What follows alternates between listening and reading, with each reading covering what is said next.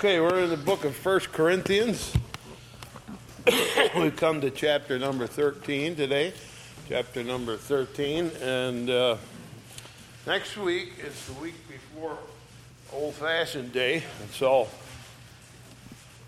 we'll be working all week getting ready. So we will not have a Bible study next week. The week after that, we're going to stay home and go, all right? And so we won't have for 2 weeks. And then when we come back, there should be about 4 weeks left of the summer where we'll do something. Maybe we'll keep going with Corinthians. I think that might be an idea. So we're in chapter 13 today, 1 Corinthians chapter 13. We come to some of Paul's best. When we think about what Paul has written, Romans chapter 1 is a masterpiece.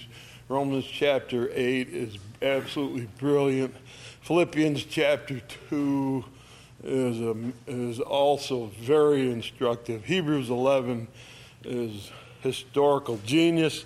And then we come to 1 Corinthians 13, often called the love chapter.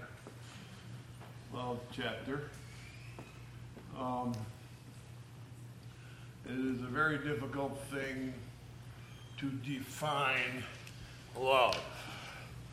It's a very difficult thing to define, and it's lots of definitions out there. You have different concepts in your own mind, and so do I in mine. One that I have always mentioned is it's a sovereign choice. Love is a sovereign choice. We look at somebody, sometimes we just love them. And we almost can't explain why. It's our own choice that we make. And I think there are people in life that we are just bound to love. Can't help but love them. And I always think of my Uncle Ad. He was made for me. I guess maybe I was made for him. And it's kind of that way. It's a sovereign choice. And you make a choice to love somebody.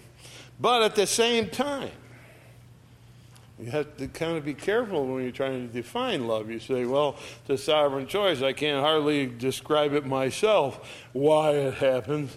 I remember being madly in love with this young lady that I knew once. And that's all I could think about. And one winter night was my birthday, and I said, I'd like to go pick up Cheryl. My mother said, no, we don't need her here tonight. And I disagreed. And she won, because I wouldn't argue with her. But I didn't forget that.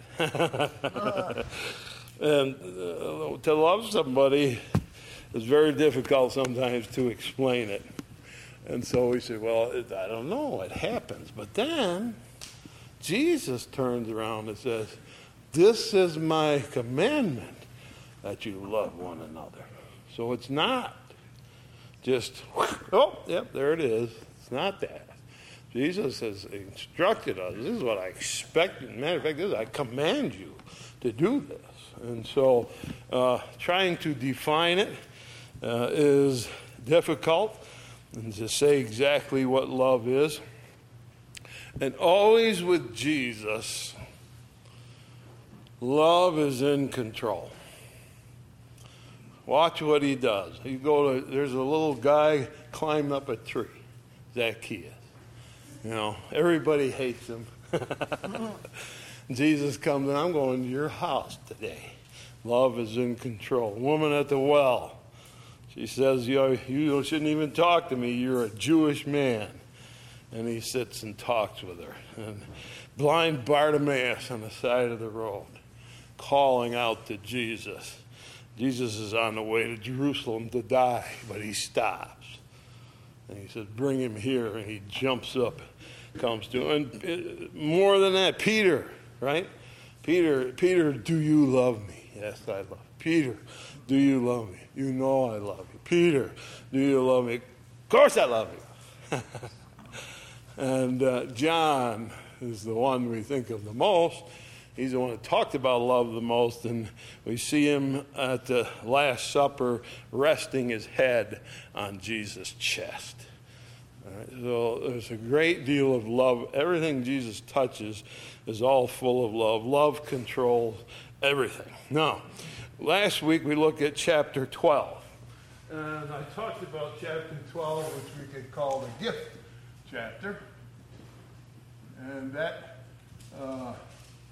chapter, we talked about the different gifts that are given to people in the church. And I told you in the 70s, that was it, man. That was it. Everybody's talking about gifts, books written by the hundreds. Every preacher's preaching about the gifts. And that became the focus of almost the whole church at that time in America. That's Church in America has that. They tend to focus on things maybe they shouldn't so much. Chapter 12 is, here's the gift. Here's a way that you run a church. And so remember, we said that the book of Corinthians is what? How to run a church. And most of the examples so far have been, don't do it that way. Here's what Corinth did, don't do that. They had preachers. Peter, pretty good preachers, I'll tell you. Apollos and Paul. And they were arguing, fighting over who's the best one. And Paul says, don't do that. You missed the whole point of everything. And we saw several things along the way. They had a fellow there that took up with his stepmother, and they thought he was a regular hero in the church. Paul said, he's got to go. He's got to go.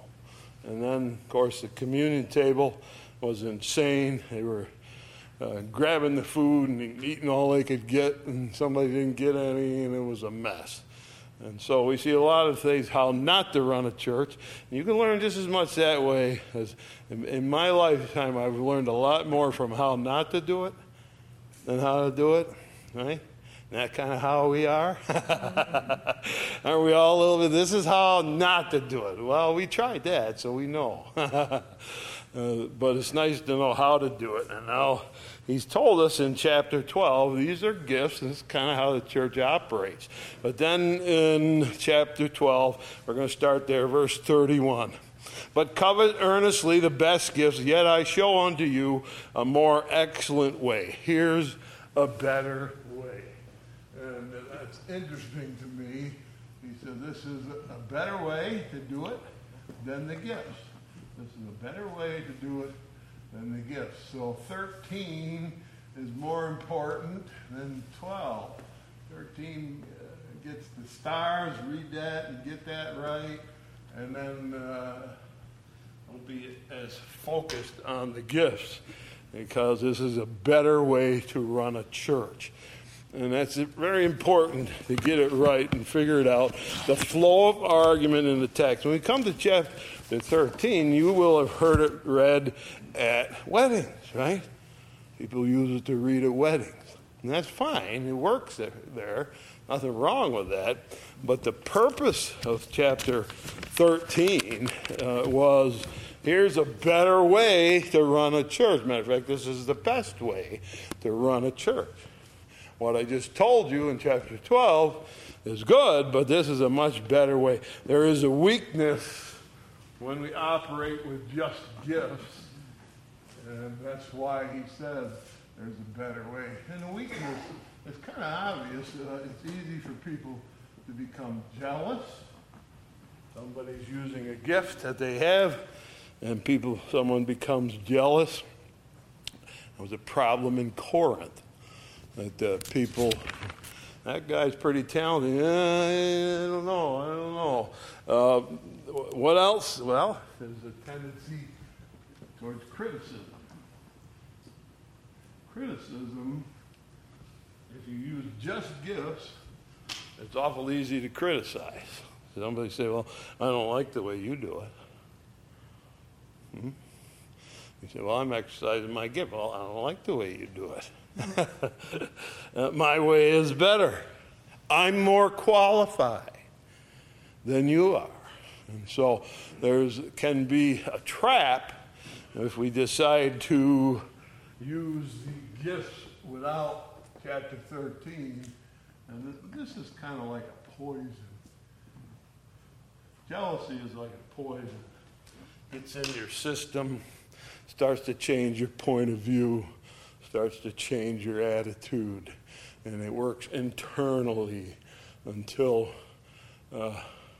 we look at everybody, through green eyes, they say, green eyes of jealousy. So it's a weakness in the gifts that can be corrected. Right? And the best gifts, he says, desire the best gifts, but he said, be careful because there's a weakness in the gifts. So let's start now. Take a look at chapter 13. See if we can figure out how to do it right. Though I speak with the tongue of men and of angels and have not love, I am become a sounding brass or a tinkling cymbal. You get a big old crash of a cymbal, it makes your head go, it's not a musical note, it's a loud sound.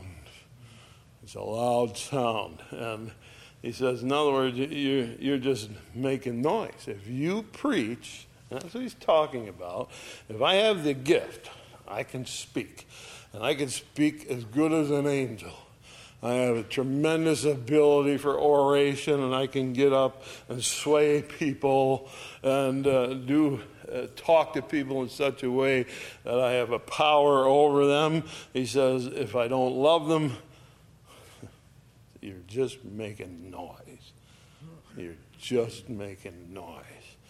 And so theirs would be about the top gift. He said, I want you to desire the top gift. You can speak well to people. He said, but without love, all you do is make noise. Verse 2, if I have the gift of prophecy, understand all mysteries and all knowledge. So, preaching, he says, can be one of the great gifts. Prophecy, or actually knowledge, is what he's talking about. If I have knowledge, I know my Bible. I know it inside out, and I can really understand it. And then he says, if I have faith, how much faith? See what he says here. If I have faith so that I could remove mountains. So you can say, I got a lot of faith. I can really stand up and believe God to do anything. But he says, if there's no love in it, it's nothing.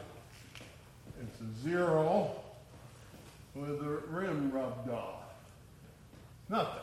It is nothing. And preaching and knowledge and faith, you say, those are what we need in church. Yes, we do. There's attitudes here too. Verse 4, though I bestow all my goods to feed the poor, give my body to be burned, have not love, it profiteth me nothing. All right, so he says, if I self-sacrifice, I determine I'll give whatever I have, I'll use whatever I have, I'll give myself up, I'll even die. But if you don't love people, he says, it's no good, it's useless, it's worthless. And so everything, he says, will amount to nothing. So he turns us from these gifts and says, without love, they're nothing. And so we're going to have to focus on making a church all full of love. How are we going to do that? Well, he's going to give us some information here to think about what love is. Right? He's going to define it. And I suppose it's one of the best ways anybody has ever done it, to define it. But this is how a church is supposed to run. This is the best way to run a church. And there's attitudes that are involved here that love creates. And he says those are what we need. So let's see what the best way to run a church is. Verse 4, charity, and I'm using the word love there. Now, some of your Bibles might have love. King James has charity, but the same idea, all right? Charity suffereth long and is kind. It suffereth long. That is charity. Love is patient.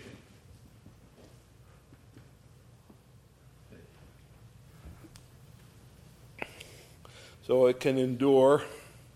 You can poke it. You can poke it. And you can provoke someone. And there's no resentment or revenge. Someone who's patient doesn't resent, or does he have revenge in his heart? Neither one. So he can be provoked, but it's okay. He's patient. He's very slow to lose patience. All right. Sometimes in a church situation, we say, well, somebody did that, and that's really not convenient for me. I wish they wouldn't have done that.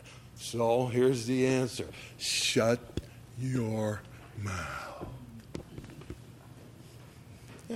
That's how you're going to show patience, is by not all the time. You're going to learn to be patient and control our responses to people. All right. Now, love will say, well, I'll never feel resentment toward people. Everybody got that one all nailed down? That's a tough one, isn't it? It's a tough one to be patient and never show resentment and to control our responses. And so patience is very much a part of love. And if we're going to define love in the church, we're going to find people who are very patient. They can put up with us, put up with what we do, and do their best to do that. All right? And then he says love is kind. It looks for, or it searches for a chance to do good. Any opportunity, any chance to help somebody, to do good. It looks for a way to be constructive. And to be kind is because words hurt a long time. Words hurt a long time. I've said to a few people occasionally, stop right there. Don't say the next thing you got in your mind. Why? Because you're going to be out and it's going to be said forever. And do you want that remembered forever? Is that what you want? It's a chance to do good, all right, and to look for a way to be constructive in people's lives, to be kind to people. All right, the next one he gives us here, charity envieth not. There it comes up there, what we said back here, that jealousy was very easy to come by when people were exercising their gifts. So it's easy to look at and say, man, I'm a little jealous of that person. To not envy is to wish for others good fortune. I want others to have good fortune. Good fortune. Look for that for people. Find a way to do that. It's a poison. Remember what killed Satan? Envy. Envy what took Satan down. Why? Who was he envious of? God. The envy of God. He wanted to sit on the throne like God did. So envy took Satan down. And don't forget, Pilate said they delivered Jesus to him to crucify him. Why? For envy. He said they were jealous of Jesus because Jesus had a way of being so popular. He walked into the temple, everybody gathered around him and not them, so they were pretty envious and jealous. And so we desire good and not ill for people. We wish good for them. We don't envy people. That's a very poisonous thing. All right, let's go on. Charity vaunteth not itself and is not puffed up. So one of the things that love does is teaches us to esteem others. On Philippians chapter 2, he works on this theme. Paul says, and once you learn to esteem others more than yourself. You learn to esteem others more than you do yourself. Don't have inflated ideas of our own importance, of our own ways, our own ideas. Consider the idea, love will do this, and consider the idea that others are more important than us. All right? Does that go against our natural way? Of course it does. And so love is a very powerful thing that's coming in us, and it's going to say, I'm going to change your natural ways. I'm going to change the way you think. So you're not walking around all puffed up. My Uncle Ed always said, you got to buy that guy a new hat, his head got so big. Well, yeah, well, it's true, right? We get our head swelling. That's a pretty dangerous thing in the church. It's not what we want. So he's teaching us, this is what I expect you to behave in church. This is how to run a church. We're not going to have resentment. We're going to look for good. We want the best for the people around us. Matter of fact, we think more highly of them than we do ourselves. And that has a very calming effect on relationships. And that's the hard part. Relationships get strained, and love is there to mend those relationships. All right, next one. It does not, verse 5, behave itself unseemly. What does that mean? Well, it doesn't make a scene. Love doesn't make a scene. Doesn't behave. It has good manners. Good manners. When I say good manners, I always think of my mother. She had perfect manners, and she was going to make sure we had them. And she was married to a Viking. That was hard to get. And she'd just say, oh, but you, pointed at me, you're not going to do that. As the rest of us were told. So we were going to have good manners, and that's very much a thing that love will make us do. Will keep us good manner to control our responses and our tongue and make sure that we do the right things. All right, let's see what else is here. We had good manners. We're in verse number 5. Does not behave itself unseemingly, seeketh not her own. Love is completely unselfish. It's unselfish. First thing is what I can do for you. That's first. What I need for myself, that comes second or last. If there's other people, it comes even last. What we can do for ourselves. Seeketh not his own. Jesus said, love thy neighbor as thyself. And so self-love is sort of a natural thing.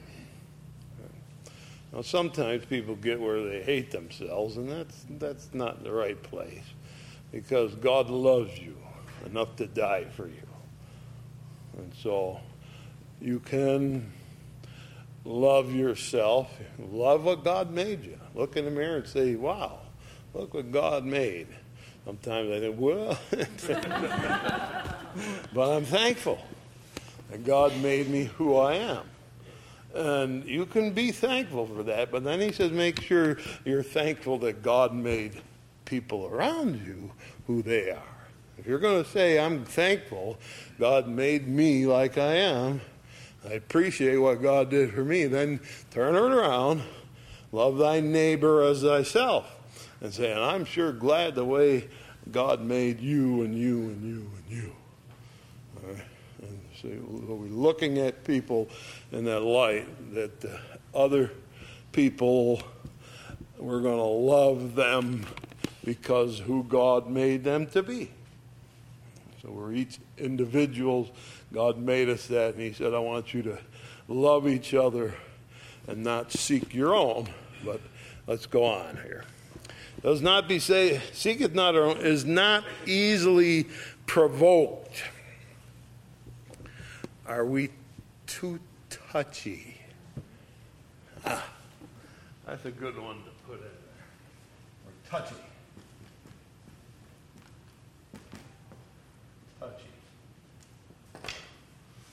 There's a few things you say you're going to get under my skin. How many things? Well, too many. All right? We get too touchy. Love is a fire. I really think that love is a fire. And it burns inside of us. And there's another thing that can burn inside of us too, and that's anger. Anger burns inside of us. We feel anger and it burns inside of us. So make sure your love fire is hot enough so the wrath fire, the anger fire can't get going. All right? Don't be touchy. Don't be touchy. All right? I mean, these are words as he's trying to define love that we're going to use in a church, but they certainly go all over our lives, don't they? They go home with our families. Right? They go to our neighbors and our friends. They go all around us so that we become this love. And it says, love thinketh no evil. Doesn't think about evil. When somebody does something, and this is a really important thing, we're going to assign them a good motive for what they did. You say, well, why would they do that? Well, let's think about it. Is there some motive that we can assign to them that's a good motive? That will help a lot. It will help us in our way we think about it so that we don't think evil. Right away we say, well, I think that person's doing something really naughty. And then I have to say in my head, how do you know? How do you know? Maybe there's something that you haven't thought. There's something you don't know. And so we're going to assign to them the best possible motive so that we think no evil. And then he says, verse 6, it rejoices not in iniquity, but rejoices in the truth. People are here to make us happy, and we can be happy over them when they're doing well. We don't rejoice in their sin. So if they've done wrong, he says we don't rejoice when people do wrong, when they sin. That doesn't make us happy. But it ought to make us happy when they do well. Right? When they do well.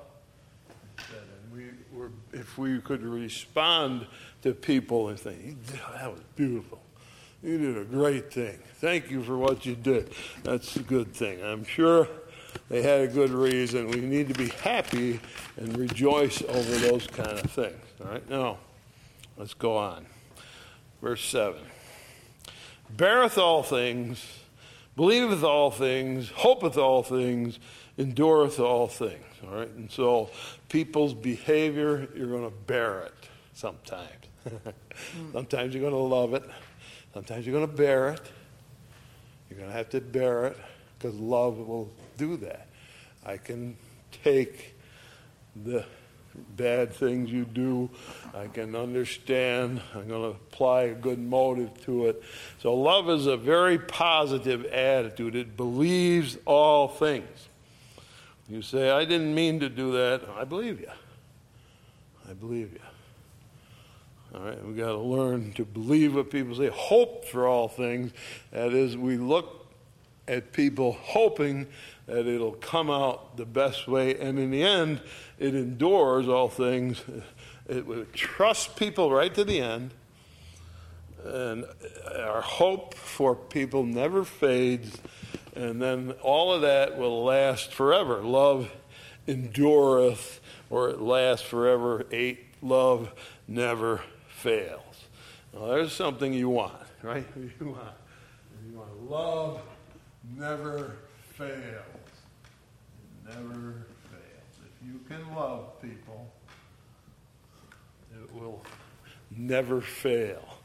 That is the answer to our problems with our relationships. It is finding love and letting love dominate our lives. And as much as that can be a difficult thing to do, that's what we have to do. Right? Now let's take a look on here. Verse 8, love never fails. But whether there be prophecies, they shall fail. All right? Prophecies, that is, if someone can stand up and say, and I'm careful about this, because I think the prophecies are in the Bible, and we got about all we need right there. And some guy stands up and says, I'm a prophet too. Yeah, right. Okay. Just driving here to church, heard of a church somewhere, I didn't hear where it was, where they had people locked up in the basement for over a year. They told them, you best wait here until the Lord comes. He's coming in April. And so they kept them there through April. Of course, he didn't come. So they said, well, we're changing the date. It's September. Check your history. They've done that hundreds of times. And finally, the police and somebody broke into the place and there's a bunch of children down there, let them out and said, Jesus didn't come in April. He didn't come in September. You're out. Come on. And, people say, well, we got prophecies. Well, there's prophecies in the Bible, and we're trying to take those and think about them, what the Bible says about the end of time, and that's fine. We can do that. But he says, I want you to understand that prophecies, they're going to fail. Does it mean they're not going to come true? No. What it means is they'll be fulfilled. So somebody's predicting the future, Daniel. He says there's this man going to come. He's the man of sin. Talking about the Antichrist. He's coming. Well, someday that'll be over. He will have come, and that prophecy will be finished. All right? And that's what he's saying. Prophecies will fail. Whether there be tongues, they shall cease. All right? There won't be any need to talk. And I'm looking forward to heaven. I've been talking 3 times a week for a long time. And I want to go to heaven, and they say, you don't have to preach this week. I love it here. I love doing it here and doing what I think God wants me to do. But God says one day it's going to stop. You won't have to preach. Now, I do think in the millennium, it appears to us when we read the Bible that God's going to send teachers all over the world. Because God's going to come, rule the earth for 1,000 years, and he's going to make it peaceful. And in that time, he says, the glory of the knowledge of the glory of the Lord shall cover the earth as the waters cover the sea. And so in that time, in that 1,000 years, God is going to send teachers all over the world to talk to people everywhere and tell them what's going to happen and convince them to believe. But when that's over, when you get to heaven, I don't have to preach next Sunday. That's okay with me. Tongues will cease. Prophecies will be over. Whether there be knowledge, it shall vanish away. For we know in part, and we prophesy in part. But when that which is perfect is come, and that which is in part shall be done away with. So, do we all have all the truth? No. So we're going to keep preaching and studying and gaining knowledge. And then there'll come a time when we arrive in heaven when it's all just as clear as crystal. You'll see what was right. You'll see it as plain as day. It'll be right in front of your face. And nobody will have to say to you, "Now, you get it? There's Jesus. You got it." All right, so that is coming when the church, which is here to teach and to instruct and to guide and to bring people to Christ, that job will be finished. And we can lay down our burden and do something else. I don't know what it'll be, but he'll have something for us to do. But it won't be trying to discover what the Bible means every week, because we won't have to. We'll know. We'll get it. You'll see Christ, and you'll see that world that he's created up there, and no questions. No questions. It'll be a wonderful thing. All right, so he says that's what's coming. So prophecies, teaching and preaching will come to an end. Speaking will come to an end. It won't be necessary to be anymore. Now, verse 11. When I was a child, I spake as a child, I understood as a child, and I thought as a child. When I became a man, I put away childish things. My father loved that verse. He repeated it to me many, many times. When I was a child, I used to be like you. He said, "No, I've known better." Well, that's not what this means, all right? This is not for getting after your kids, tell them to grow up. What it is, he's saying, is that there is a time when we are all children in our knowledge. We're all children in our grasp of things. We're all like children in the way we learn, a little bit at a time, he said. And so there'll come a day when we're no longer trying to understand and slightly confused and trying to grasp something. It'll come a day when we put away that not clear thinking, and you'll think like adults, and that'll be heaven when that comes. All right. And here he says again, here's another example. Now we see through a glass darkly, but then face to face. Now I know in part, then I shall know even also as I am known. So he says it's like looking into a mirror nowadays when we're trying to understand what's true. We're looking into a mirror, and it's kind of cloudy, dark mirror. We can't really quite see what we should see, and the mirror is not a clear image. And when we look into our future, and we look into what God wants for us, what's the will of God for you right here, right now? Well, I can't always tell you. I'm trying to figure it out for me. All right, we all should be trying to figure, what's the will of God for us? And it's like looking in a dark mirror. And it's not plain. It's not simple and outright. There'll come a day when you will know what it was. I hope you worked hard enough down here to grasp it. I'm afraid there's going to be a lot of things that will have slipped by. We should have tried to get more of. He said, but there's coming a day when instead of in that dark mirror, you're going to see face to face. You, Jesus, face to face. And it becomes abundantly clear what it all was about, what your life was about, why these things happen. And so he says, now, verse 13, abideth faith, hope, and love. These three. The greatest of these is love. And so he says there's three things that are important. Faith, that is, we have confidence in God. We have a boundless confidence in God. We need to have a boundless confidence in God. All right, so faith is an essential element in our lives. We need to believe God. Believe God. Have faith, confidence in God. That's one part. Hope is look for a bright future.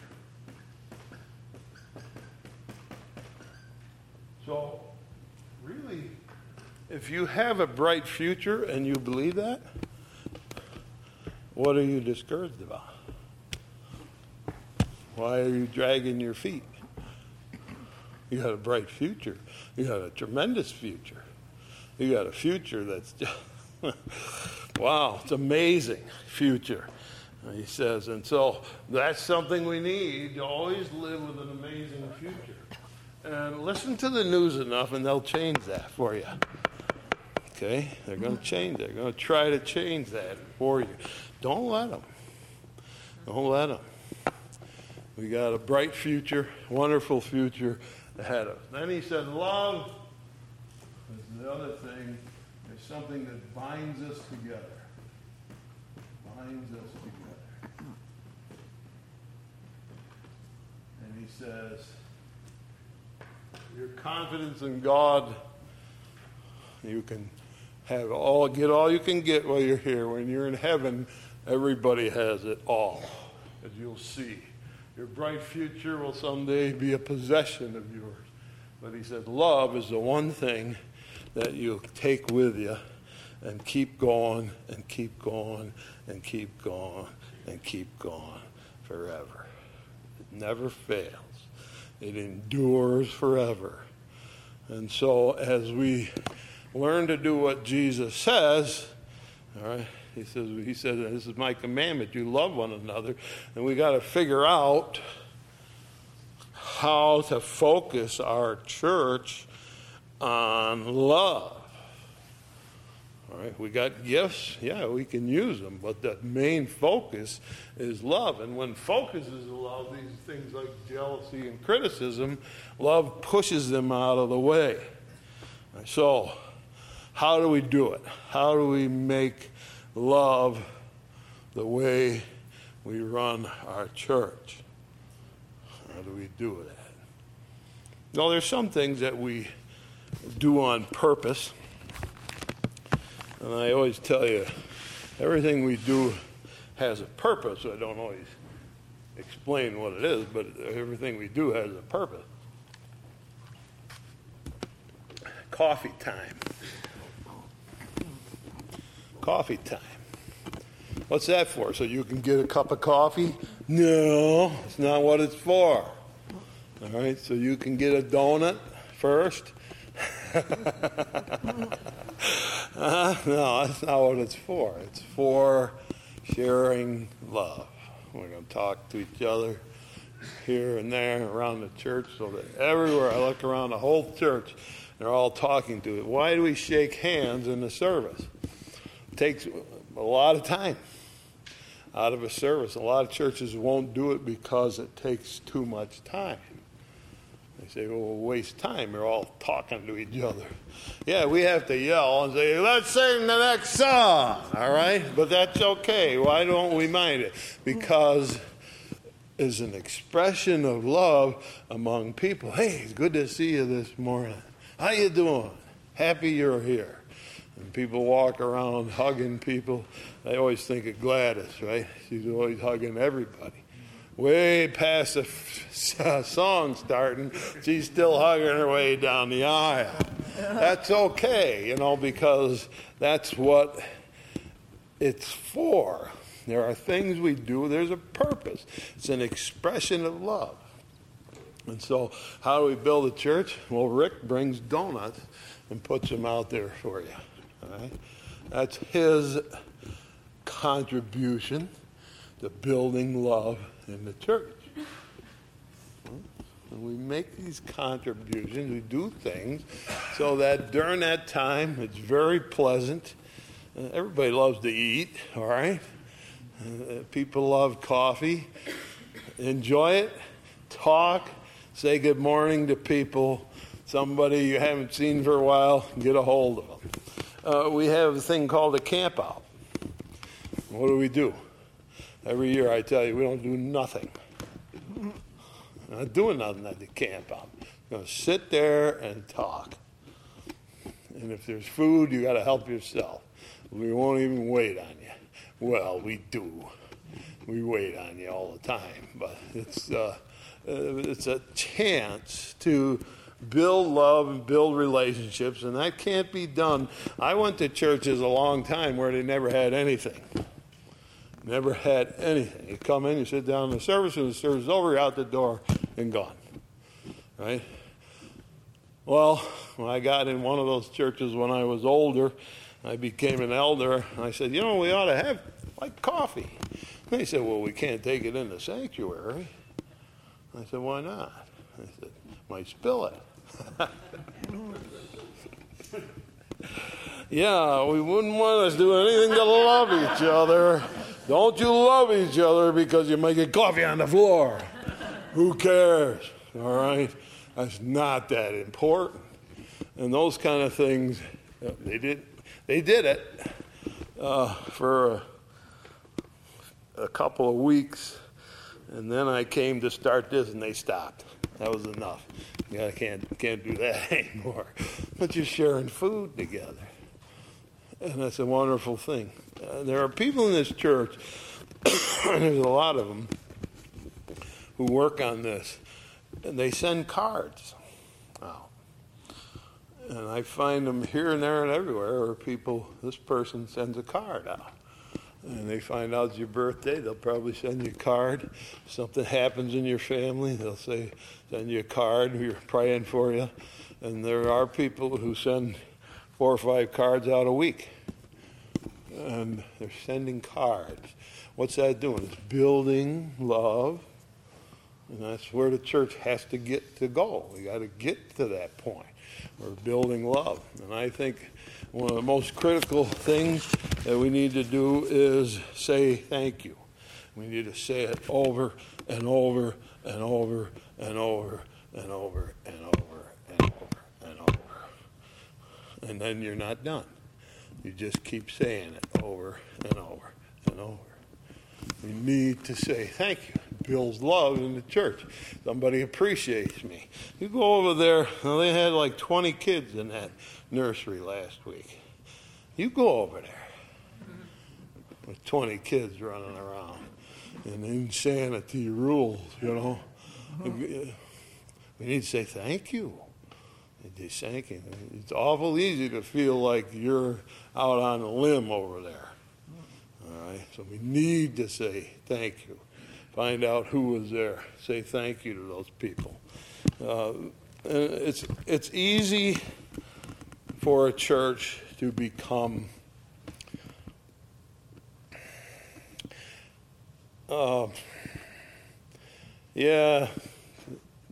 we do this all the time. Go to some church sometime that never says thank you. I've been to those. They never say thank you. I come in wearing a 3-corner hat and shorts and long socks and buckles on my shoes, and everybody, oh yeah, it's Eric. Go around, see how many pastors do that. All right? There's a 16-foot Christmas tree fills that spot for 2 months. People come in, oh yeah, you got the tree. Come on. If we're going to show love, there was about 10, 12 big, strong men pulled it through that door, carried it up there, and half killed themselves setting it up. And you come in, oh yeah, that's nice. No. So building love is to be very thoughtful of other people's contributions. And see, the criticism comes when we're focusing on gifts. Sometimes we get criticizing. Love won't allow it. It won't have it. It will not have it. Now, so we say, how are we going to learn to love people? Well, is there some way that we can exercise love inside of a group of people and do it in such a way so that it really changes us into a loving congregation? Personally, I think it's the most loving congregation I've ever been in. All right, I've been in congregations. I've been in ones where everybody's mad at everybody. That don't go. All right, I've been in ones where everybody's competing. That doesn't go either. All right, I think we have a very loving group of people, but we have to always continue to work on it. He said, this is how you run a church. So you can't say, well, we'll get to love somebody after. No. This is my commandment, he said, that you love one another. I'm telling you, you got to do this. Jesus is saying you have to do it. Well, it's not my nature. Well, get it in there then. If it's not your nature and you're naturally snippy, you're naturally grouchy, you like to bite back, all right, and we got to change. That's what we got to do. Jesus said, I command you. I command you to love one another. That's a very significant thing for him to say. Because any one of us would say, I find that person easy to love. I just love them like nothing. And then they look around and say, there's the one over there. I'm not so fond of them. All right? And so Jesus said, I command you to love one another. I'm telling you, you have to do it. And when we get to heaven, it's pretty clear that he is going to check up on our progress. And I'm sure he's going to say, here's one of the things I told you to do, to love one another, and to love them the way you love yourself, and then to love them like I loved you, and he loved us enough to die for us. And so we go to heaven, we say, I was mad at those people all the time, and they never did what I thought was right.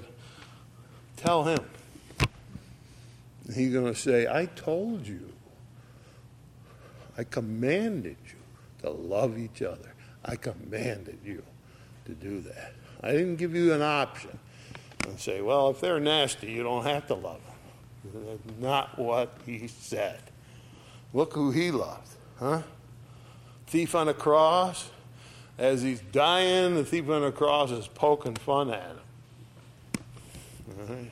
And he's telling them, get us off of here if you're supposed to be who you say you are.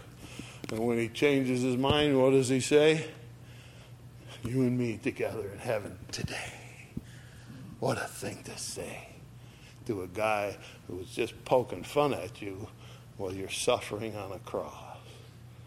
There's a guy who knew how to love people who weren't lovely. All right? And he turned people with that attitude. Look what he did for the Roman centurion. There was a centurion there in charge of the 4 people that crucified Christ. And when he heard what Jesus said and he did, he said, truly, this was an innocent man, first of all.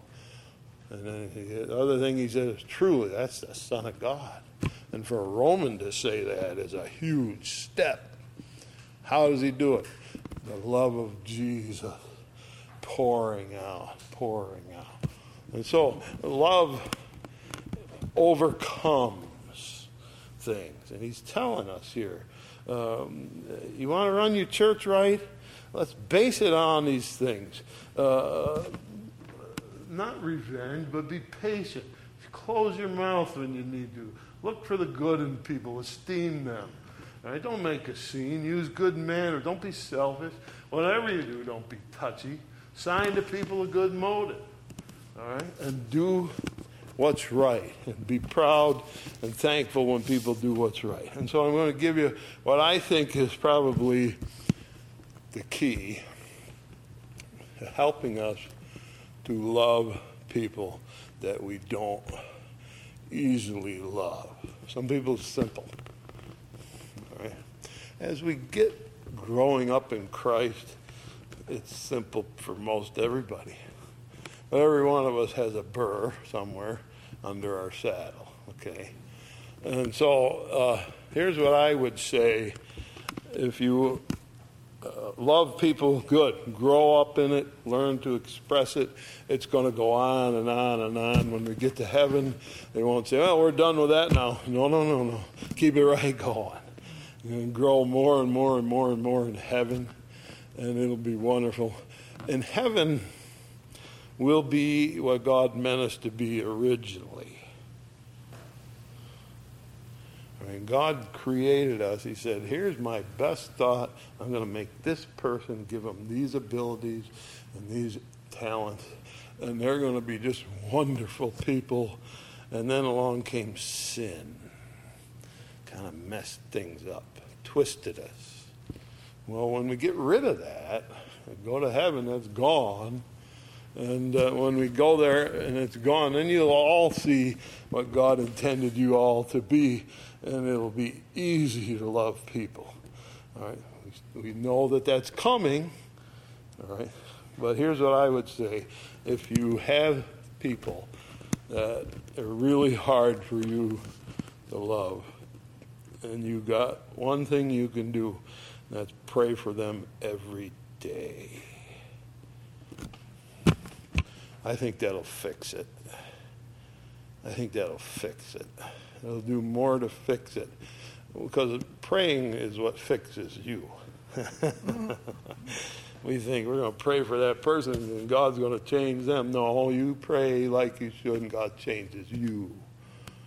God gets inside of you.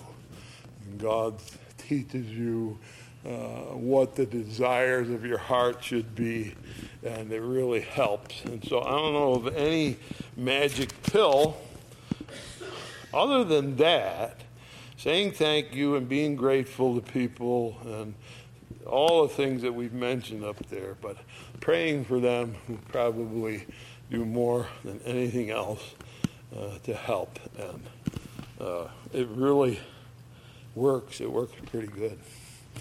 Works good. I recommend it highly. And so, how do you run a church? He says, well, we need talented people. No, you don't. You need loving people. You need loving people. And then if God gives people abilities that we can use in the church, as long as love is the driving factor and the dominant factor in the church, I'm not worried about jealousies and envies and criticism. If love is there, it'll fix all of that. And it'll make the church what it's supposed to be. And so, that's the love chapter. That's how we run a church. That's how we operate and do little things to show our love and to make sure people know that we appreciate them. And know that in the end, Jesus said it's not an option. It is not an option. You can't say, well, I don't have. Yes, you do. He said, I command you to do it. So, Paul is saying to the church at Corinth, he said, you know, you're arguing over who's the best preacher. You're arguing over the food on the table. You always got some strife about some person somewhere. And then he says, and then you're all gifted and you're all thinking, but I got a more talent than you. He said, here's what you all need in Corinth. You need to love each other more than any other thing. That's what you need. And that's the magic potion. That's the number one thing in 1 Corinthians on how to run a church. We got to chapter 13. And he said, here it is. I show you the best way to run a church. Love each other. All right. There. You're all set? Got it all figured out? Good luck with that. All right. We'll do our best, right? Thank you.